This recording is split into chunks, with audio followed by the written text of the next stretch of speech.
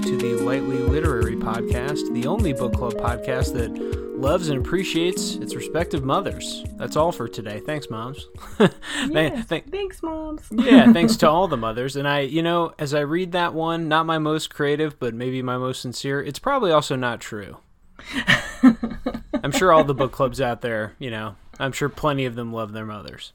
Yes, true. But shout out Star Moms anyway, even if I couldn't come up with a more creative intro for this week's episode. Wanted to play it sincere, since my feelings about this book that I'm about to present will be also fairly sincere, I imagine. If you do have no idea why we're referencing mothers, this is the Lightly Literary Podcast, and as I mentioned, you have found a book club episode today. This is part 2 of a book club. We like to, when we're analyzing a book, to split those episodes into 2 parts. I am joined, as always, by my co-host, Amanda. Welcome back, Amanda. Hello. And I'm Travis. I should probably say my own name, too, for new listeners, people out there who I've bamboozled into joining us for this episode and who have been tricked into a bombardment of negativity. Let's see if that holds up. You can find us on social media. We have accounts at Facebook and Instagram that we update with the books we've chosen, reading schedule, that kind of thing, some art on Instagram, if I can keep up with it. This is the weekend, I swear, this is the one. I'll catch up finally, like 3 weeks behind. Anyway, the accounts you can find us and follow us at are at the Lightly Literary Podcast, all one word, so easy to search and find and follow there. We always pick at least 3 to 4 books ahead, so if you want to plan ahead and get those books from a library or a bookstore of your choice, you can do so. Today, as I mentioned, will be a book club episode, so it's going to be an analytical deep dive into a book. Last week, we began Trevor Noah's Born a Crime, Stories from a South African Childhood, and today we'll be finishing that book. So just as a heads up, we're going to be covering, specifically chapter 12 to the ending or 13 to the ending, but the whole book at this point is fair game. We'll be spoiling and discussing elements from the whole story or collection of stories. So if that bothers you, feel free to hit pause, go check out our book recommendation, or maybe even just part 1, because yes, the entire book will be spoiled today and discussed, so be forewarned. Anything, Amanda, before we jump in? Nope, I'm ready. Okay, I hope I am ready as well. I can't promise you that I am, but let's do this. Only one way to find out. We're going to begin with the first segment for today's episode, which is an update to our cocktail party quotes segment. This is pretty simple. Whenever we do nonfiction, we just like to pull quotes that we think are of general interest, but could make for interesting discussion with friends, perhaps at a cocktail party, a COVID-safe one, of course. Amanda, why don't you throw us into the fire this week for the second half? Tell us about a cocktail party quote you chose. Sure. I chose one from page 243, and this is Trevor Noah's mother speaking to him. And she says, "If I don't punish you, the world will punish you even worse. The world doesn't love you. If the police get you, the police don't love you. When I beat you, I'm trying to save you. When they beat you, they're trying to kill you." I chose this quote because the message reminds me of when we read Ta-Nehisi Coates, the Between the World and Me. He talks about, he mentions and describes some of the from some perspective, the violence within families, where the spankings, the beatings, the tough love that often occurs, but it is from a place of love and fear, and the fear of authority figures who racially profile and don't understand what actually happens, or even care. So I chose that quote because I immediately thought of that, but it also by my thinking of Ta-Nehisi Coates, I was like, the mother saying that is great, but again, instead of a rich description or a rich scene of us seeing that, we get dialogue, we get a quick paced listing story rather than a whole bunch of description. Whereas even in Ta-Nehisi Coates' work, that one was the Between the World and Me was a letter. It's like a love letter to his son in a sense, and and it wasn't meant to be overly descriptive. But even I feel like the descriptions in there, you can really sense Ta-Nehisi Coates' writing style in right. in that particular nonfiction. And so I was trying to also draw like there's a parallel in theme, but also there's like completely different writing styles there. Yeah, no, completely. I think that his mom does come alive in the second half, and she was in the first half too, through the, primarily the dialogue. And I think you chose a good quote. I mean, not only to demonstrate how stylistically he probably leans too much on this dialogue that often just felt flat to me, or maybe it was overly long or something, or that the lead-in, I think the lead-ins just, and the lead-outs didn't do it for me or something. But at any rate, the quote, certainly, like, philosophically speaking, is an intriguing one to discuss because, I mean, obviously she's presenting two options, and both of them are you have to get beaten. There's no other third non-beating option. Either I will do it with love or they'll do it with hate. Either way, it's time to get beat. And so there are a few like interesting philosophical quandaries this book poses in either direct or roundabout kind of ways. I think we'll get to later in the essays a more basic question of just, I think Trevor Noah, for his part, explains his own perspective in the book pretty clearly, especially in the Alex chapter when he's working. I mean, he calls it a ghetto, right? I'm not sure what we should call it. Just like an impoverished neighborhood that is unique, basically. Like he compares it to the favelas of Rio. I just don't know if it has a name other than Alex. That's what in the book they call it. Yeah, it's just called Alex. Yeah, Alex. But when he's in Alex, I think that's when some of his most lucid points come out. I was hoping that, as I mentioned this in part one, but I was hoping that as he got older in the book and the stories got older, that he would have some more intriguing things to say, perhaps. And I think he did overall. I don't know if I still felt like affected or changed by them or anything, but I think that also holds up pretty well there because essentially he does some pretty questionable things there, but essentially his point is you have to look out for yourself. It's all about the bottom line. No one's looking out for you. It's a hostile world. You make your ends meet, you do what you can. If you can do it without hurting anyone, all the better. But kind of like, it's just a big shrug, kind of like, we did what we had to do. And, there's not, I wouldn't say there has to be remorse there. It's pretty clear that he is utterly remorseless. I mean, he literally says as much in part one, that he has no regrets over anything that he has done, I guess, or something. I forget the quote exactly. I quoted it in part one. And so, yeah, I don't know if he looks at it with a lot of judgment. I know he kind of accepts that she had to do that and had to raise him that way. I don't know. Yeah, and I bet he would just write it off to circumstance and essentially say, given my conditions of my life, where I was, the time of it, our economics, the whole thing, the race dynamics of post-apartheid, everything compounded, I think he'd be pretty comfortable just kind of saying it was the circumstances. In that sense, then Abel comes off. He's almost the most interesting figure in a sense then because he too is aggressively a product of that environment too. I mean, he is, yeah. The way he demonstrates his masculinity, whether that's a cultural expectation, as Trevor kind of mentions and talks through, or if it's more the difficult economics of keeping people who were in South Africa in poverty, and through mechanisms that were in or out of his control, or if it was personal flaws, I don't know. So yeah, it did remind me a bit of his circumstances too. That quote. Mm-hmm. Yeah. It's an interesting one. Let me pull then. I think I had one that also had dialogue in it. Let me pull this from 241.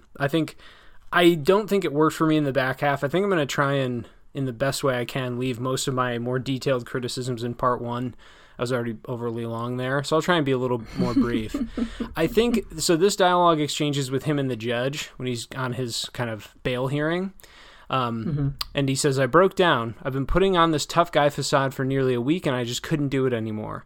I'm not fine, Your Honor. I'm not fine. He looked confused. What? I said, I'm not fine, sir. I'm really suffering. Why are you telling me this? Because you asked how I was. Who asked you? You did. You just asked me.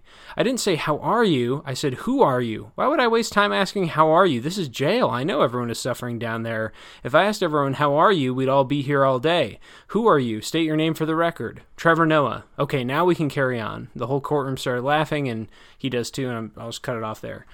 I think this was as close as kind of lively as the dialogue got, I guess. Because he's trying to remember a real exchange, I don't think the actual banter in it is that interesting, but it's obviously just a really comedic moment in a tense situation. This moment, though, did demonstrate, or at least fully put my mind at ease or at rest, that I don't think a lot of it works, but I'm certain that if he did this as a stand-up bit, he could do a voice for the judge. He could strut across the stage and turn around and be like, I didn't, he could like put on a persona for himself and then for the judge, and he could change the inflections and all that stuff. And like, again, I just think this is dead on the page. I don't know what to say. I already pulled quotes from part 1. Part 2 didn't change my mind. It doesn't feel lively or anything to me, but I can see, especially there, if you're willing to do the mental work of like, oh, just do this like a stand-up routine in your head, and sure, this could be fun. I would hope the audiobook is really lively, I guess, is my final point on the dialogue. Well, what did you think of the dialogue between Trevor Noah when he was DJing at the Jewish school and the woman after she unplugs the system there? Like, what did you think of that particular exchange? Because he does, again, use dialogue there. Yeah. I actually pulled a quote. I thought that was one of the only moments in the book that made me, I can't recall if I laughed, but I definitely remember thinking, like, this is a pretty hilarious mix-up, or this is funny, or, I maybe chuckled or whatever. I think the moment's comedic richness, whether we want to believe that they really could have made such an error or not, obviously I'm taking the whole thing at its word. Would never accuse any of this of being incorrect, but it's one of those things that are so extreme and absurd, you have to wonder if it's real, but it's probably what makes it real. Anyway, I don't remember I remember a lot of that dialogue around that moment, right, being... It's a lot of them chanting, which, again, like, you have to do the favor. He doesn't describe the scene that much. He just says, like, the crowd went wild, or I shouldn't make up cliches. There's plenty I could just find. Let me go. I don't need to do that work. I can just go pull one from the book. And so let me... Yeah, so the dialogue here, I started the song, this is on 197. I started the song, the dancers fanned out in their semicircle, and I got on the mic. Are you guys ready? Yeah. You guys are not ready. Are you ready? Yeah. All right, let's give it up. Let's give some noise for Hitler. And that's all in caps and elongated. If you put something in all caps and elongate it, which is a stylistic thing he likes to do with swear words too, though not the caps, just the elongation. I get the point of it. I get that it's louder and drawn out, and rhetorically, I guess that's one way of doing it. I again can't say it's especially evocative to me. The next description's right. Hitler jumped out in the middle of the circle and started killing it. The guys around him were all chanting, "Go Hitler, go Hitler," which I'm intoning that. I'm assuming that's how they would say it. They had their arms out in front of them, bouncing to the rhythm. And I was right there on the mic leading them along, "Go Hitler," and it says "Go Hitler" a bunch of times on that page, like in that paragraph, like 20 times. And so the whole room stopped. No one was dancing. The teacher chaperones, the parents, the hundreds of Jewish kids in their yarmulkes. They froze and stared aghast up at the stage. I was oblivious. So was Hitler. We kept going. And so, from there, narrates it out or whatever. I thought it was the funniest moment. I mean, obviously, that a lot of that humor has to be in the chant of their just ignorance of who Hitler was or why that would be meaningful, all that stuff. I'll remember the moment for its absurdity. It's rather absurd comedy. It's pretty gallows humor, and I think I'll remember all of that. I can't say I'll remember their exchange at the end, the banter of it. The chanting, I think, is funny. I mean, I can't tell if it's funny because it happened or if it's funny because of the way it was written. I look at this again and I'm like, that's just a funny, really absurd scenario to find yourself in. It must be one of the only places in the world you can start a "Go Hitler" chant and not get straight. I guess I should say, like he notes too, the Western world. Nowhere in the Western world could you probably pull that off outside of like a hate mob meeting or whatever. Right. So I think I'll remember all of that. I remember the way it was written, or that he wrote the same chant 20 times in one paragraph. Like I don't think so. The chanting, it does make it funny. I don't know if I need to see it that many times to make it so. But any reactions to that scene? I wrote it down as one of my quotes too. Yeah, I loved that story just because you're right. It's so absurd, but also it's just a weird and funny scene. But what I really enjoyed too was the miscommunication between Trevor Noah and the director of the program, because he's coming at it from a place of she's judging us based on our race and our culture, right. And she's coming at it from the same thing, but there are two opposing viewpoints, and they're just completely like missing each other's points there, and it's and I just find that both sad and kind of funny. Yeah, I think it's a point, as a kind of social observation. It's not an observation; it happened. A social insight into South Africa and the transitions and all of the, you know, culture clash and all of that stuff that was happening, especially in the early, you know, post-apartheid years. Anyway, as kind of a moment for that, yes, I'll remember it for sure, and its absurdism and stuff. I don't know if like their exact exchange came alive to me or anything. I can't say I remember, and I'm like looking at the page now. I don't know. There's not anything in there that they said that was, again, particularly pointed or witty, insightful. It's just a pretty clear like exchange of, I don't like you people. What do you mean, you people? You're the worst. You're gonna lose. Like, it's, I don't know. It all feels very, I don't know. I don't know if any of the writing pops to you, but the exchange, yes. I feel like I'm going to circle back to the same criticism. I just need to hit a mute button on myself, but it's like, the story is remarkable. His life is remarkable. I just don't think I'll remember anything about the way that was written, though. I mean, remarkable because it happened, not because of how it is portrayed. Yeah, I think that's a fair point. Yeah. Any other cocktail party quotes for you? Sure. I chose one from page 189. McDonald's to me tasted like America. McDonald's is America. You see it advertised and it looks amazing. You crave it. You buy it. You take your first bite and it blows your mind. It's even better than you imagined. Then halfway through, you realize that it's not all it's cracked up to be. A few bites later, you're like, there's a lot wrong with this. Then you're done. You miss it like crazy and you go back for more. So what I found interesting about this is like, here again is just another example of his use of modern allusions in order to make a point about something. But I found this interesting in that he said that McDonald's is America, and then he goes on to describe it, which to me means that this is also a description of how he feels about America in general, right? Which is his like adopted country, pretty much, right? So I was just wondering, like, what do you think? Do you think that that's an accurate depiction of America? You crave it, you buy it, you take your first bite, and it blows your mind, and then you realize that it's not right. Mm-hmm. But then you come back for more. Certainly, I feel put in a tough position as someone who has been born and raised here and has never, it's like this is all I've known. So I can't say, I think as an outsider's interpretation of it, it is very, it's clever. Like, I think that's an interesting way to think about it. I would say that my eating experience at McDonald's doesn't quite reflect that either. It's not, I don't know. I also feel like, I suppose the numbers don't lie. I don't know why I'm trying to overthink this so much. Like, I don't think that many people today would hold that up as like, I hope this is the number one culture we can offer other places. But we know that highly efficient fast food, the distribution mechanism of it all, the delivery system of it all, like, it is the thing we can export most efficiently to other places. So I guess, as a metaphor or a symbol of America, I guess I can't dispute that it's a pretty apt one. I would hope. I don't know, like, to me, McDonald's has nothing to do with America because I don't like McDonald's. It's like, I certainly ate a lot of it growing up or something, so I guess it has, like, a place in my mind. But no, I think the way it was incorporated, the way he talks about it feels perfectly acceptable, and he can get the whole blows your mind part, right? Like, I can't connect to that, but I could see exactly why he would, or, in the story, I think he conveys well why he does have that reaction. I guess we never see how that exactly connects to his adult life, having some success living in America. Like, I don't think he's ever lived in America as not a pretty profound success. Didn't he come over here for the Daily Show job, or was he? I actually don't know if he was here for a long time before that. I know I have no idea. That's just when he became famous to me, I guess, to an everyday person or whatever. Right. So I think his vision, of America is going to be unique in that sense too, like pretty skewed.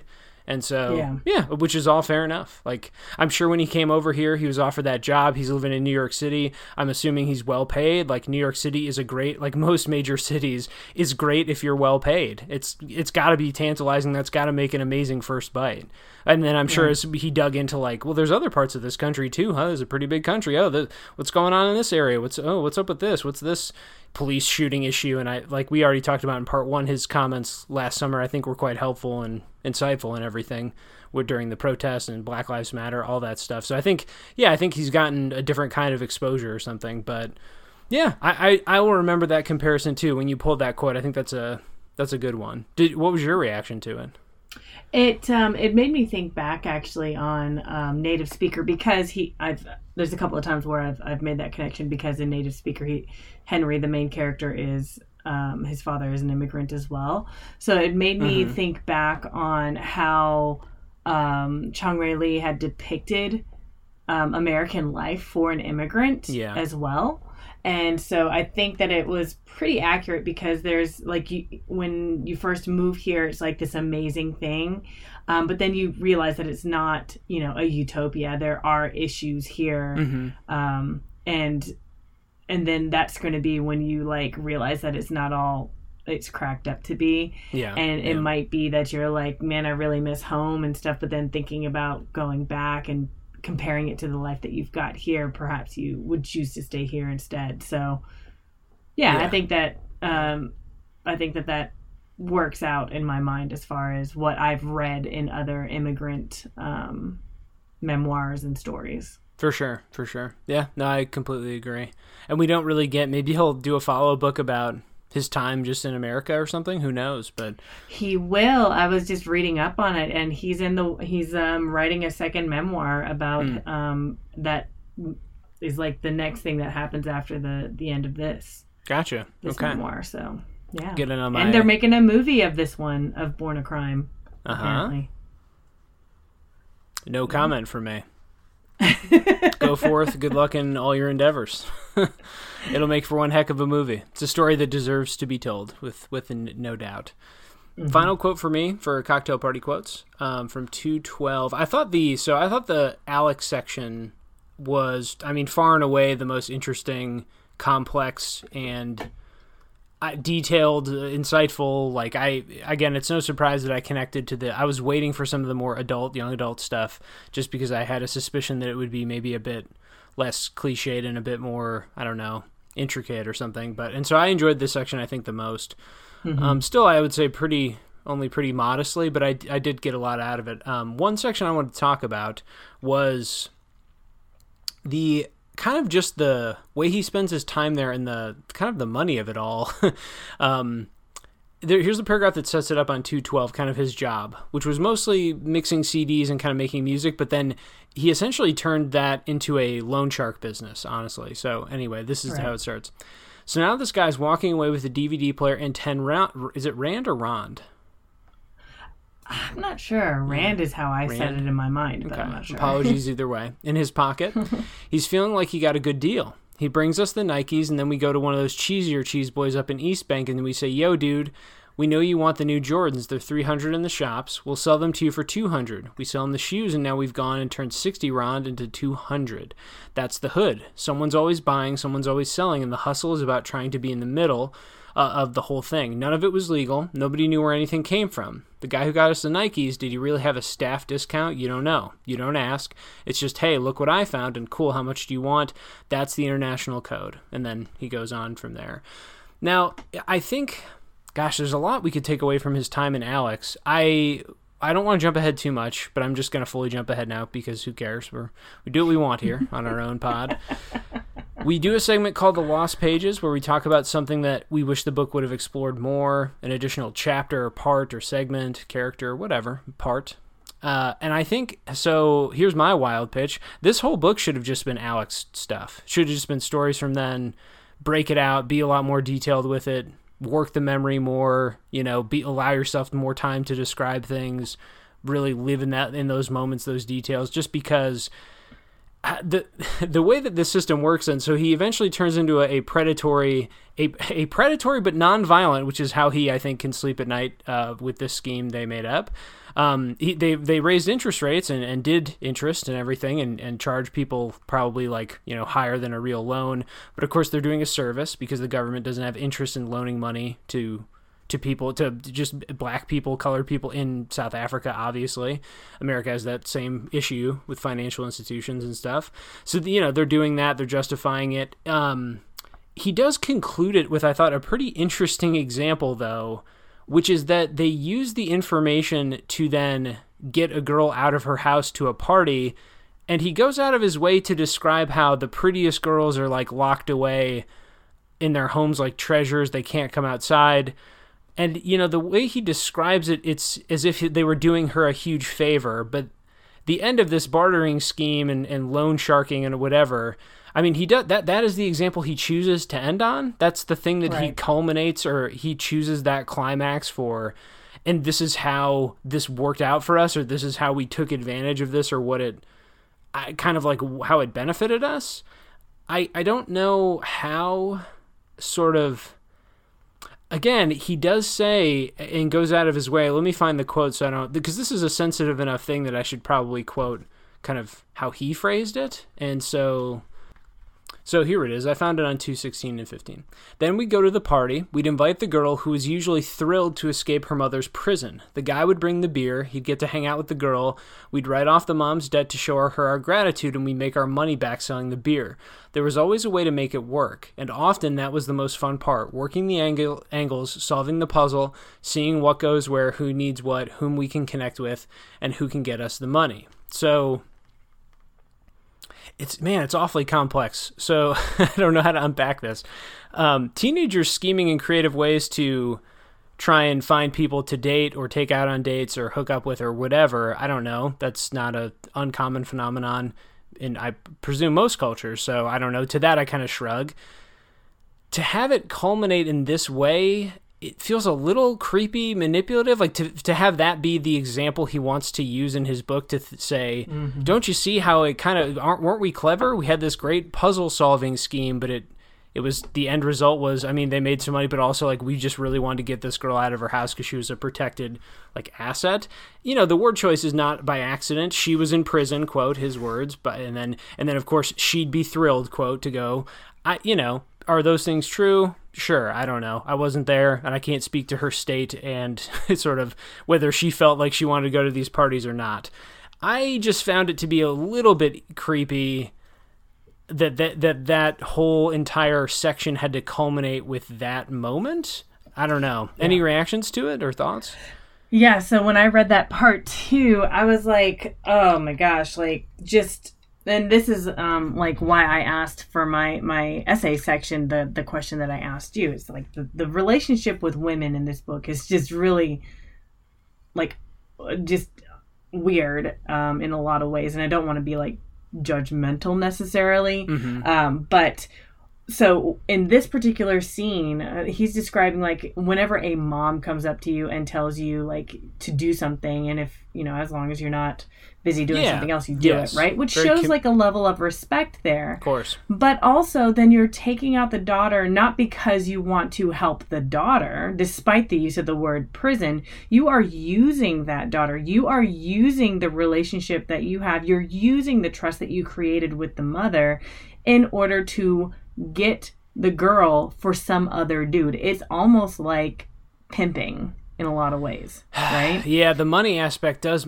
because I can think of, so let's not be above personal scrutiny here, of course. Not that we're here to, that's not the podcast we run, but whatever, it's too late now. Uncork the can or the bottle. But anyway, so like, yeah, I can think of like really awkward social stuff I did to be with my friends, to go meet up with girls and being weird outside their house and like, just doing, I can call my behavior this in retrospect for sure. It was just like creepy, weird behavior, following them from school, like teasing them from a distance. You're like in different groups walking behind them, but it's like you don't know how to flirt, so you tease instead and be mean and all that stuff, whatever. And so it's, in a sense, the couple of ways he meets girls in the story, or women, we'd say girls, I guess. But anyway, I'll leave that pedantic point to someone else, but it does just feel a little more bartery, exchangey, like zero personal connection. And then the money thing does, it just adds a real layer of creep to it, a real layer of, I think you threw out pimping. I don't know. I mean, I know that in terms of like, if we were to list off and create here an encyclopedic definition, I don't think it would hit all of the list or many, but like it hits enough of it to just make me feel a little queasy. And I just don't know why that had to be the ultimate conclusion to his kind of like manipulative loan shark time in Alex. It did feel creepy to me. Yeah, me too. I was like, really? Okay. Yeah, he could have just concluded with, we made a ton of money and we got some credit in exchange, and like people knew us, our business, but like he had to go and add in the kind of social dynamic that just does seem a little bit rotten in it, I think. Yeah, for sure. And the other quote that I chose actually relates to an exchange like that as well, which was his date from when he was going to the Matrix dance, because his friend essentially like made a deal for him, right? So this is again the idea of like a kind of barter system in order to get a woman, which just blows my mind for so many reasons, because he made a point of putting in there that his mother constantly was teaching him how to respect a woman. Look at me when you walk into the room. Talk directly to me and make eye contact when you come into the room. Don't say this, don't do this, right? So like his mother was making the effort, and it just seems like I don't know. So on page 177, I pulled the quote, "I'd been mesmerized by her beauty and just the idea of her. I didn't know I was supposed to talk to her. The naked women on my computer, I'd never had to talk to them, ask them their opinions, ask them about their feelings." So I pulled that quote because it's like, it just shows how his relationship with women, it's just so, I don't know, like different, I suppose. I mean, I'm not a guy, so I don't know like what it was like to be a teenager and like that stuff. So I mean, so I don't want to be too judgmental, but at the same time, he had made such a point of like his mom was really trying to drive home the fact that he needed to respect women, and then like seeing how his mom like survived Abel and everything as well, and just. I don't know. It was just the relationship with women in this book just really like blows my mind. Yeah, I think, well, it shows that a lot of those, when you parent hard and you parent aggressive and you parent fast, some of those things don't stick either at all or not at first. And I'm sure for him it eventually stuck or something. You know, we don't know how he is as an adult person in relationships. But yes, it is directly contradictory in the book for sure. I think for my part, my simple summary to wrap this part up would just be, he does go out of his way throughout the whole thing to emphasize that he was awkward, isolated, socially trapped because of race and because of these horrific laws and the after effects of that. And so that made him uncomfortable. He also goes out of his way to bring up when he's in school how he didn't really have much self-esteem. He just wanted to shift between groups, but he didn't actually ever see that he was the person who should be. I mean, he uses like cliches around American rom-coms, like I think he says like get the girl or win the girl or win the, I don't know what the cliches were, I don't remember, but he does describe it in those terms of kind of like, I was the outcast, not the all-star kid, not the cool kid who would get the girl. And so I think part of it is just him trying to emphasize that point a little more.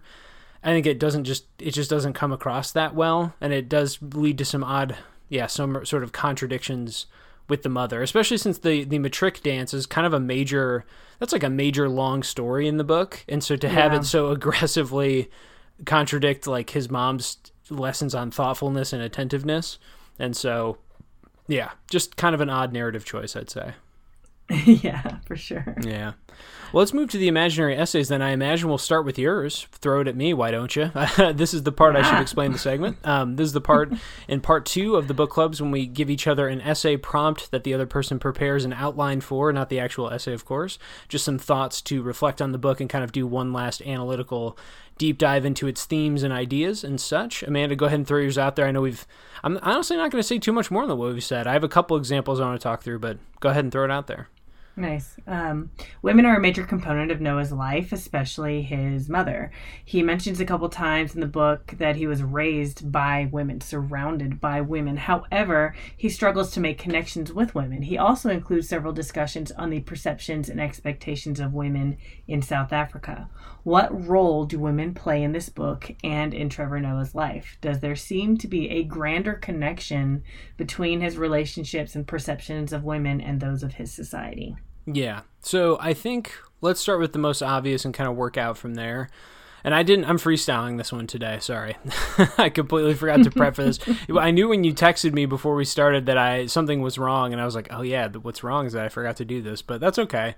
I recall enough to, I mean, the answer is clear, right? We have to talk about his mother first. I mean, it's, right. With that, if she was not in this book, if let's say he didn't know his mother, and he was raised by a quiet, unintrusive aunt who he just lived with quietly in the city, and she never talked to him, and he got to live his life. Like, this book would be total door stopper. But like, I don't know what I would do with this book then, because it would be, I don't know, it would be missing like the only thing that really drew me in. So anyway, what do I take away from his mother's role? I think it is complex. I think ultimately we can kind of reflect this in his time in Alex too, which is just that it's okay to love something that's compromised and that was difficult for you. I mean, in Alex, he reflects on how it was a warm community there. They kind of did their own thing. They looked out for their own. They protected each other.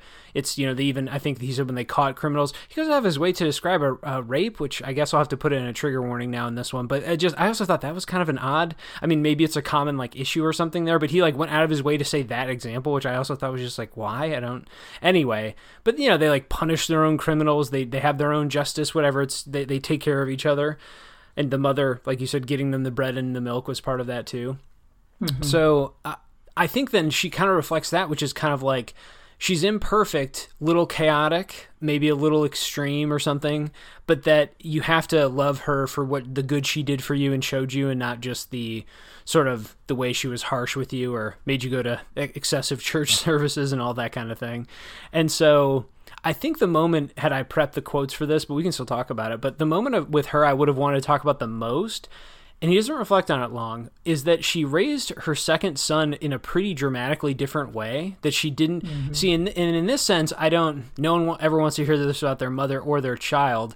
When he described her behavior that way, I was like, oh, she's like every other mom. That's like a cliche too. Like, you raise the first kid way differently, and then everyone after is kind of like you loosen the grip, like that's just, that's like a universal motherhood truth. I don't even know if we could call it a cliche. I'd ask you to weigh in on that, but I won't. I don't ever want to, rely on your anecdotes about parenting or whatever.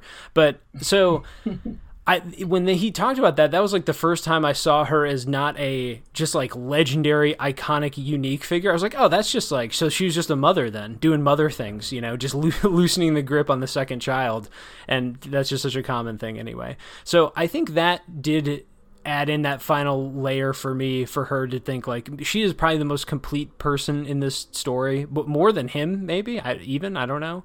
And I admired, I think, to get to the question specifically, though, like what role does women play? I think for her, it's to do all the work of this book, which is to show him all the most interesting lessons, to add in the chaos that also was reflected in his life's upbringing, and to show that even with hard times, horrific things, and even being treated, I would say, pretty incorrectly or something by her, beaten, whatever, that you can still find love in that. You can still find love in a difficult situation. So I'll end on that simplistic thought for her. And so, yeah, that my main response would want to be about her. Loved reading about her. Thought she was, as I said at the very beginning of part 1, just give me a book that she would write or narrate. That's, I think, what I want to hear from. The only other ones we already talked about, right? When he takes out the girl in the matric dance, the other, and we discussed that, kind of the complexity of that there. Did you think that worked as a comedy bit? The whole like, oh my God, I'd never spoken to her, even though we went on a bunch of double dates. Like, I've never said he does then say like, well, I said English commands, but never. We have to write it off as I'm sure it happened that way. It does seem stranger than fiction or something in a way that maybe is not good. It didn't work for me because maybe it was too much of a twist, as it were. And his friends coming out to leer at her again, just kind of an uncomfortable scene. I don't think that was meant to be comedic. I think that was meant to be awkward and uncomfortable for the reader. But did you enjoy that moment as a moment of comedy or something?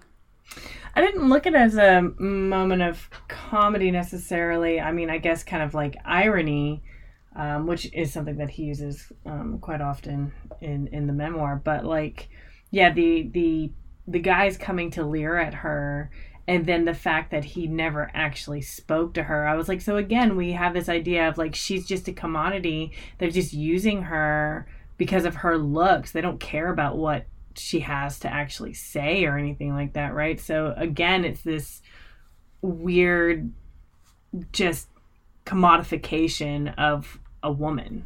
Yeah. And so at the end of that story, I was just kind of like, ugh.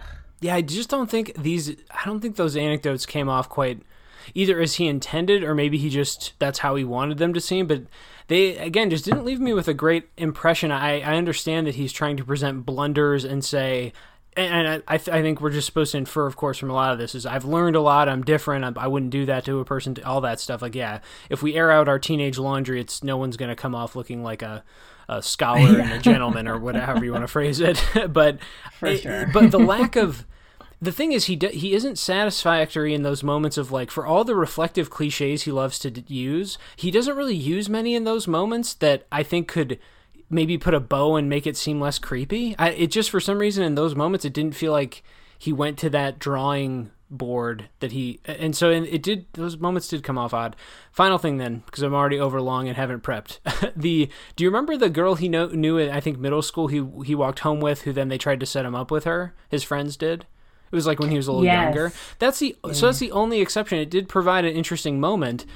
Now, he at one point uses this as sort of a way to counter some American cliches, which is, just wait, be patient with the girl, and it'll happen like in the Hollywood moment way. The love will be revealed in the last second. This is how romantic comedies or even just romance movies in the States often want to portray pop culture-y things.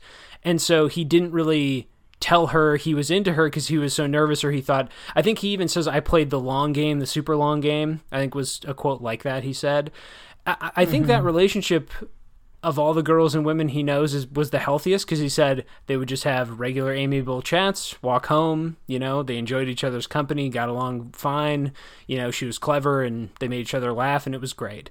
But then, of course, he, dovetails that into a kind of awkward attempted romance or whatever. And so, I don't know, I feel like even that relationship ended up couched in some cliche in a way, or I know he tries to use it to counter some cliche. But yeah, I think in the end, greater connections, as your question put it, between society, I guess I would just have to say it comes back to the mom, and that he has this kind of challenged, difficult, even chaotic relationship, maybe even a little abusive, if we can use that word with maybe a small a, or not, not in the legal or kind of like not in the literal physical sense, but it does seem a little manipulative. I guess we can use that word instead. And that even then it's okay, or that you can be loved through that, I guess would be my final rambling takeaway. This is a good demonstration of why I should prepare for these in advance, I think.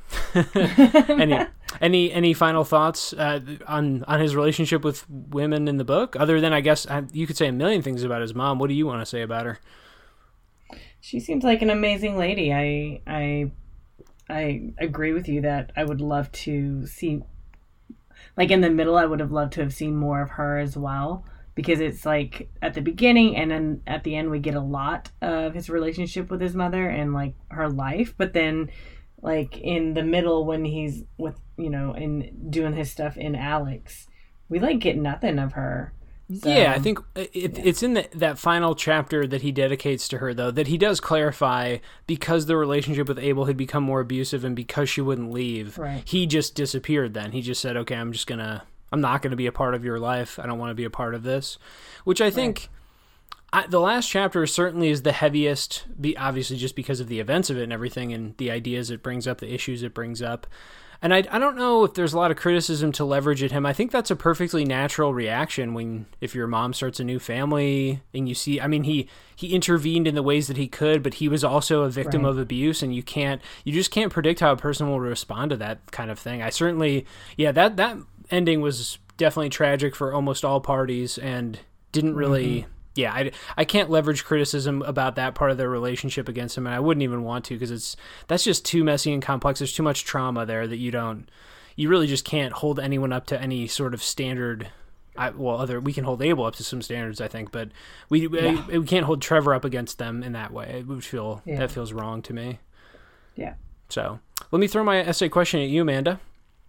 I've got one prepped here, and I will preface this with what I've written here, which is that There are a lot of cute ways I could have asked this. Many other ways I could have phrased it to put a little spin, to put a little English on this question. I think the two I thought of were, would you read this book to your daughter? And then maybe at what age? And then as a different way to phrase it, like, in which grade would you teach this book? You know, in what grade of Americanized school system would you want to teach it? I think I'm just going to go simpler, and I did want to go simple. Who should read this book? And then as a follow-up question, more pointed, who do you think must read it if that person exists? So this is a really tough question, and I had to think about it overnight. Ultimately, what I did was I thought about, okay, so what is the purpose of this memoir as far as like what I understood from it? And so I think that I pulled two different themes from this book and his target audience, and I think that the target audience could benefit from this. So the first theme is, which we were just talking about, is women, specifically victims of abuse. Okay. So I think that because his mom in particular, right? His mom is such a huge facet of his life and a huge facet of this memoir, where he, at the end, especially explains, like, people keep asking, like, why don't you just leave him? Why don't you just go? Yeah, right? Yeah.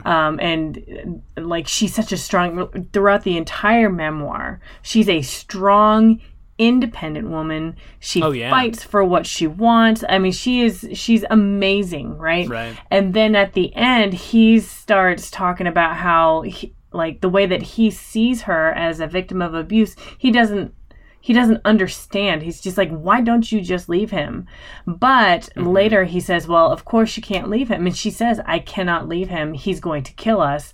But also he makes the point, like, in this society that we live in, if she left with a mother of 3 kids and is a single woman, that's just gonna, like, I mean, nobody would give her a break, right? She's stuck in this situation. Even her own family, there's no support there. Her mom keeps saying, just go back to him. It's just what they do. Like, if you leave him and then get involved with another person, who's to say that that's not going to be worse, right? So there's this whole, like, lack of support culturally and in the family even. And so I think with those arguments and with that idea, I think anybody who just is like, oh, well, I don't understand. If you're being abused, why don't you just leave? I think that you need to read this and see that, like, victims of abuse aren't just, like, people who cower and, like, don't have a voice and stuff like that. You should read this and take away from it that strong, independent people, and I say people because it's not just women who are abused, obviously, but they're not weak. They are strong. They just do not have the support a lot of the time in order to do it, right? There are so many different reasons for people to stay with an abuser. And so I think that he points out the complexities of that very nicely by showing how strong his mom is at the beginning, and then just kind of like offering up the cultural reasons for not leaving. Yeah, I think, well, if I can interject in your essay, I guess there's so much to unpack there, but I don't know. I mean, I completely agree with you, and then at the same time I shrug and think, is the final chapter too little too late for that reader, for someone who's like, I really want to know about these dynamics, I'm curious about this. Anyway, just bringing my cynical reading into it, but it was a strong ending, you know, strong I think, in terms of just depth, emotion. Even I don't think the writing ever changed, frankly. I was, I went in pretty open-eyed, like waiting for something to change my mind, and nothing did, but it does end with a pretty potent example of her, strength, stubbornness, kind of, her vitality, all that stuff. Do you think she's in the book enough to recommend it on her account only? I think almost. Yeah. If she had been more in the middle chapters, then 100% yes. yeah, for sure. Yeah. I almost, if this were like, if I were interviewing you and I was some journalist and this was some kind of 60 Minutes interview, I would like immediately be like, will you hit your daughter? But we don't have to. That would be because it's well, I think that's just one of the interesting things about her is that and he's so accepted that version of her love. I have a much stronger maybe negative reaction to that, but the context of his life and everything, he explains it well. So I think she makes for one heck of a study and one complex figure for sure. Any other thoughts on who should read this then? So the other theme that I picked up on is obviously about like apartheid and how racism is more than just a written law, although he does point out like the written laws. It's also to do with like just a cultural mindset that was brought about by the legal system and then continues on from that. So I think that anybody who does not believe in the fact of systemic racism or the idea of like racial profiling and the fact that that still exists, not just in South Africa, but in America as well, because Trevor Noah takes the time to make the comparisons between apartheid and the United States, even current United States politics and stuff like that. He's obviously drawing a parallel between these two. I think that people who just don't think that actually exists, they might actually learn something about that and about the actual existence of that by reading this. And I think, I thought the Alex section, as I'll say for the 20th time, was quite lucid. And if you've never seen The Wire, which I think would be the American cultural touch point for, hey, have you ever thought deeply about how people in, I guess what we can say again, quote unquote, a ghetto, what that looks like, what the systems of it are like, what the institutions that deal with it are like, the complexities of the economic, like that would, I think, be the quick cultural talk maybe in America to just check and see like, how much have you thought about that? Or do you have any, what's your exposure to that or something? This, I think, for a person who has no exposure or something, that section would be, he explains in quite, great clarity and with such clean, his language is always pretty straightforward and clean, right? Like he explains how it works, how you can get trapped in that, how it can feel comfortable, how it, lures you in the promise of a little bit more, but then something will level you out again.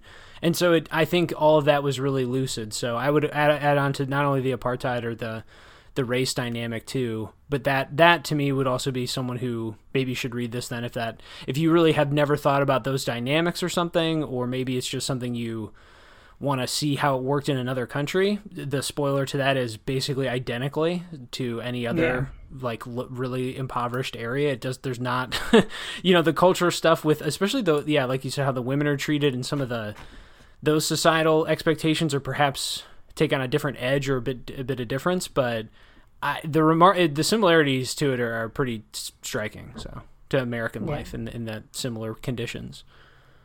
Cool. Anyone else you think should read it? That was all that I could come up with. That was a tough question. Of course. No. And two great answers. Notably, you didn't say anyone who wants to read a funny book. Yeah. He does try. I would say watch his stand-up, honestly. I don't... It's clear to me that stand-up comedians don't need to write books necessarily or something. I don't know what to say. Mm-hmm. Would you read it to your daughter? And what age? I guess I can follow up with my original questions. That's a good question. If I think that I would, but not until she had reached the point where she could understand some of the historical aspects of that and the context of all that stuff. And kids, they don't really know much about like race or anything like that when they're like real little. They're just like, oh, this person is the same as me because of this, right? So it wouldn't be until I don't know, at earliest I would say like middle school. But I mean, I would read it to her just sure to let her know, like, because there was stuff about in school I didn't learn all of that detail about apartheid, so I think that it would be a nice supplement to that. I would 100% teach this book back in my middle school classes. I think, in fact, it's quite, would be a much more enjoyable, breezy read than the things I was showing them, which I already thought were pretty, in a sense, I don't know. Yeah, no, I didn't ask that question as a trap. I was like, as I was reading, I was like, oh, this like short story section or something would make for, I think, a pretty compelling study, Cut out a couple swear words, you're good to go in most public schools, I think. Yeah. For sure. Excellent. Let's move to the final two sections then. We'll begin with the lost pages, which I'll toss to you first because I already spoiled mine, but this is the section when we convey just something we wish was covered in more depth in the book, or maybe an additional chapter or section or something. So basically something we wished was more prominent in this one. Amanda, take it away. So I said that this book begins and ends with his mother, and I just would like to see more of his mother like in the middle. Just because I think she's a dynamic person. But also I just really enjoyed how her teachings and her perceptions have like had a direct influence on some of his interactions and his own perception. So I'd like to see that developed a little bit more, especially in how his personal understanding of the world around him was shaped by his mother, especially after going to Alex and seeing, without his mom, like she doesn't have to necessarily physically be in those stories, but to make a clearer, connection to some of the ideas that she had put into his head and relating that to his experiences in Alex. And I think that would also just help with streamlining some of like his purpose as a writer in this, and perhaps allow him to develop a narrative voice with a clearer theme if he were to just like really focus on perhaps that particular relationship in his life. I completely agree with that one. I'd go back to mine at just a slimming of the focus or a narrowing of it or something. I just think would have helped a bit. I think when you go broad, you risk losing the details, which are actually the compelling thing.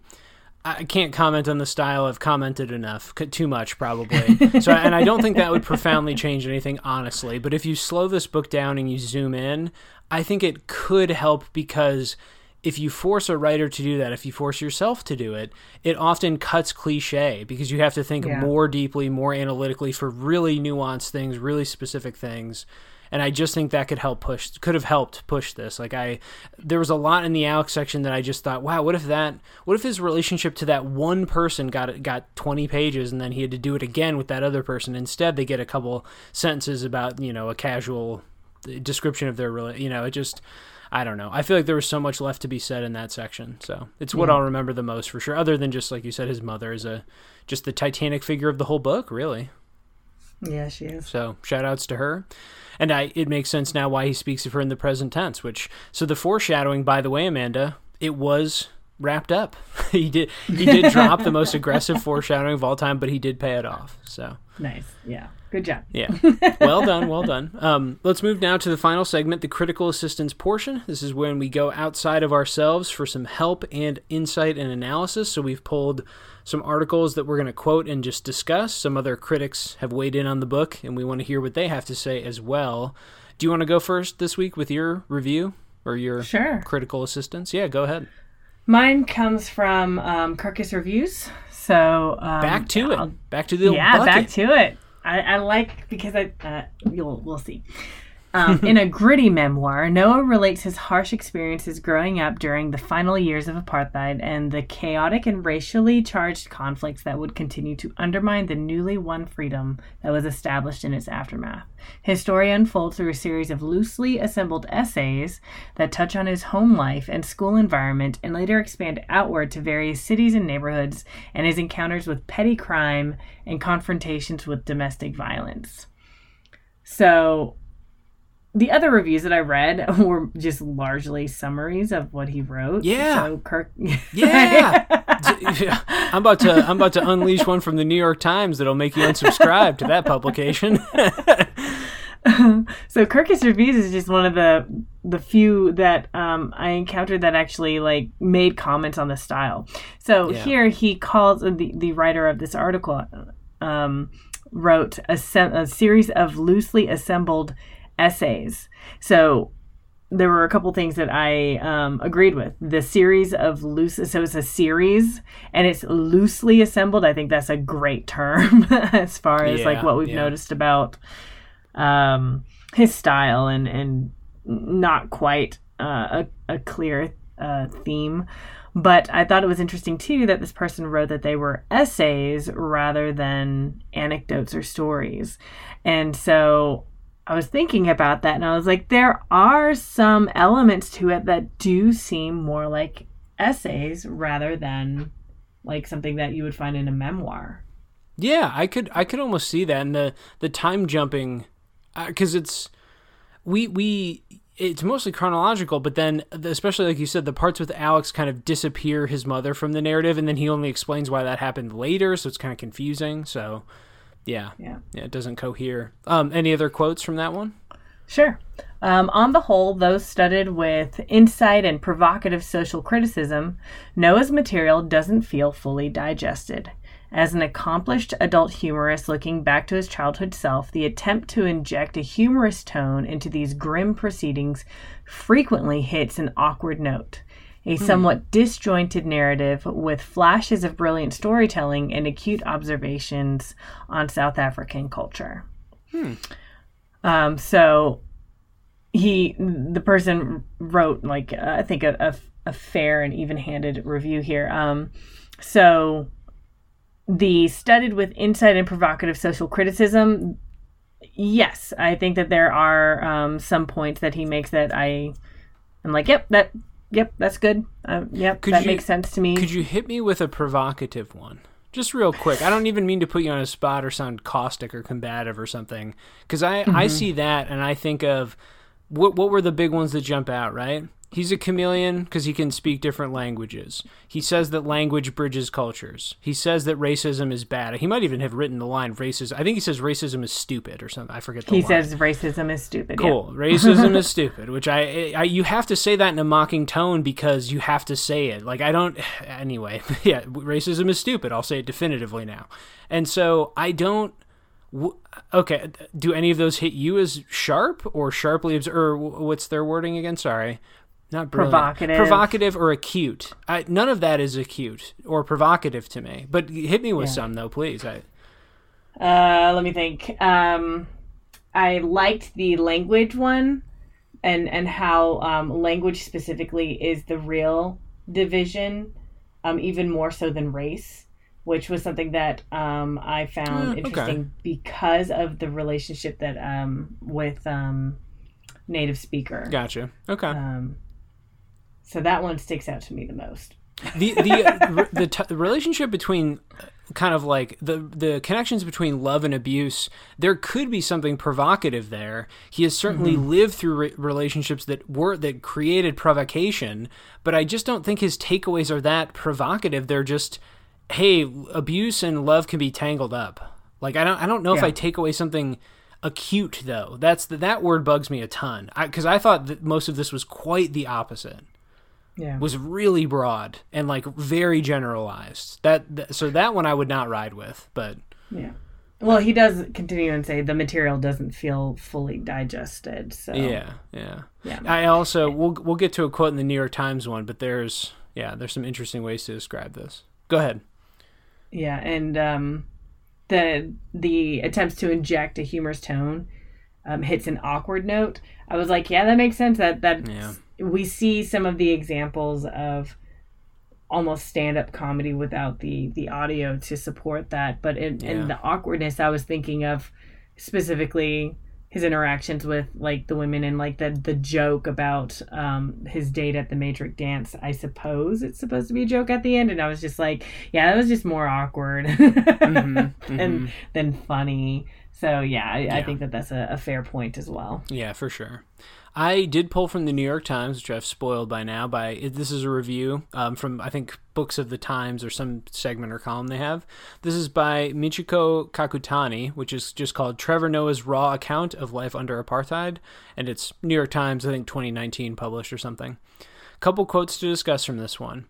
Some stories will be familiar to fans who have followed the author's stand-up act, but his accounts here are less the polished anecdotes of a comedian underscoring the absurdities of life under apartheid than raw, deeply personal reminiscences, that's a tough word, about being half white, half black in a country where his birth violated any number of laws, statutes, and regulations, which is a quote. So I want the polished thing then. If his stand-up act has a lot of these same anecdotes polished with timing and wit, this is polished in that it's clearly been edited and it's cleanly written and it is clear and easy to read. But it's not been polished to be stand-up funny or something, and there are absurdities to mine there. And again, he does attempt. I think the attempts are pretty clear. When he elongates a swear word like "fuck," like okay, that is trying to get a laugh of a kind, but it just doesn't. None of it feels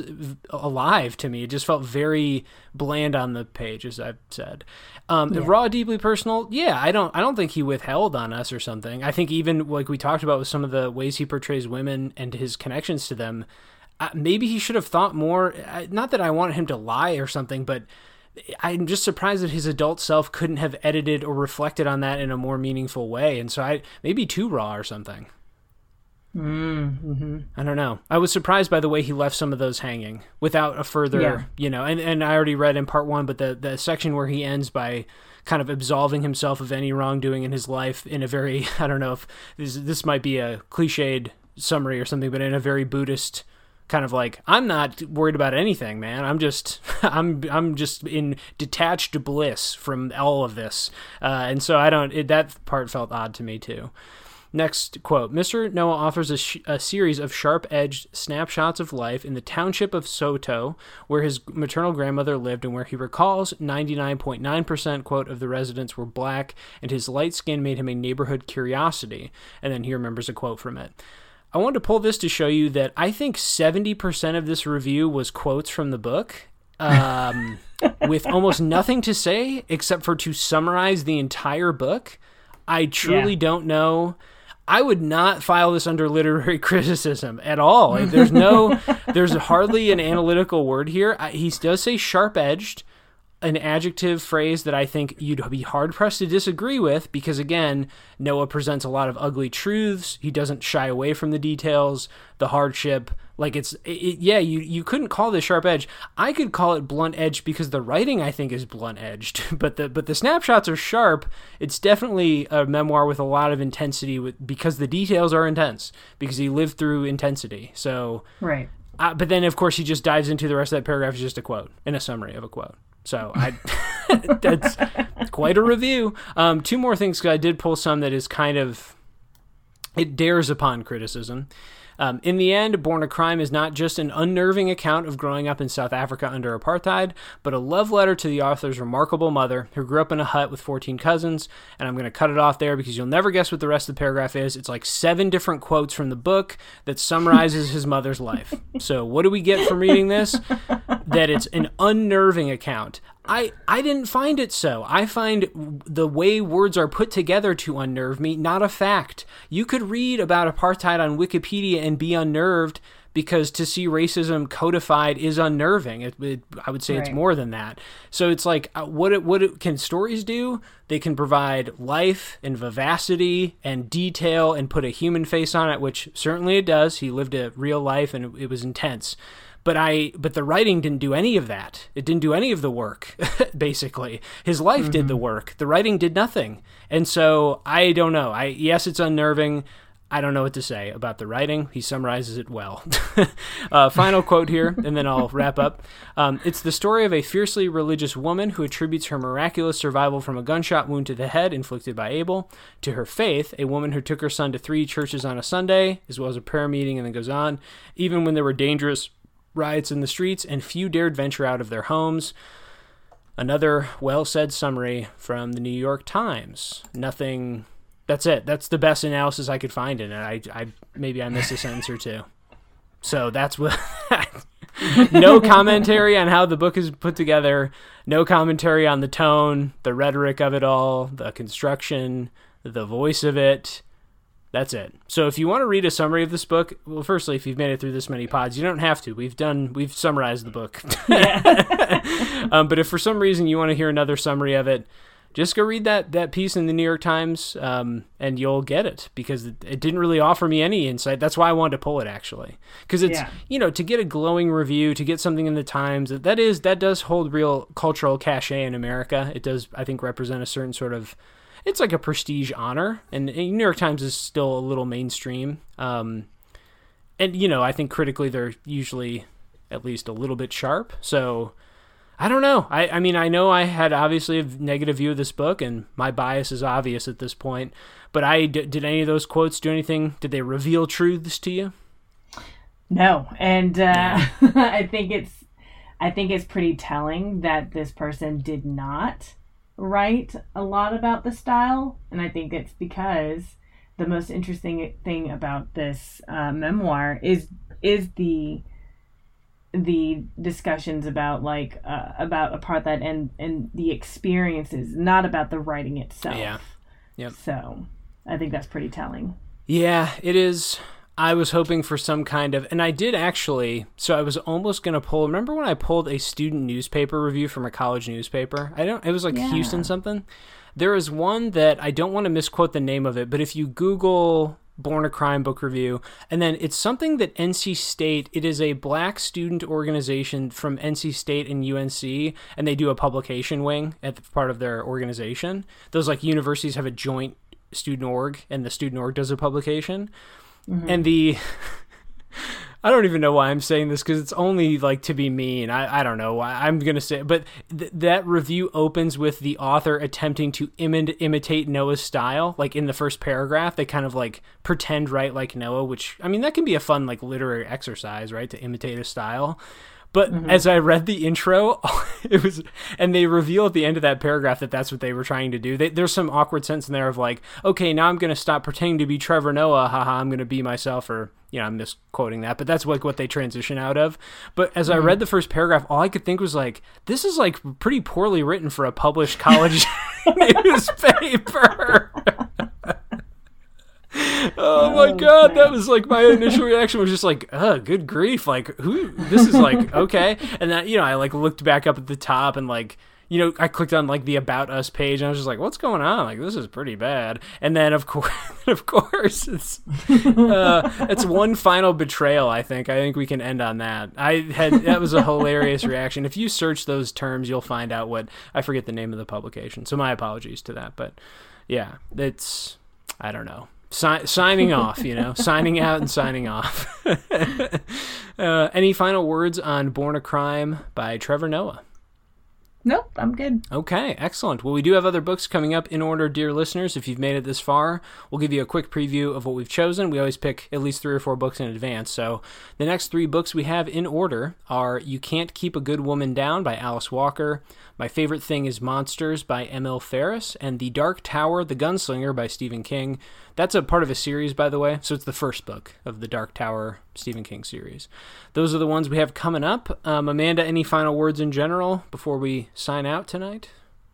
Nope, I'm good. Excellent. Well, thanks everyone for listening as always. Rate and review us on your podcast platform of choice. We always do appreciate that, and recommend us to friends and family, etc. And until next time, we'll see you between the pages.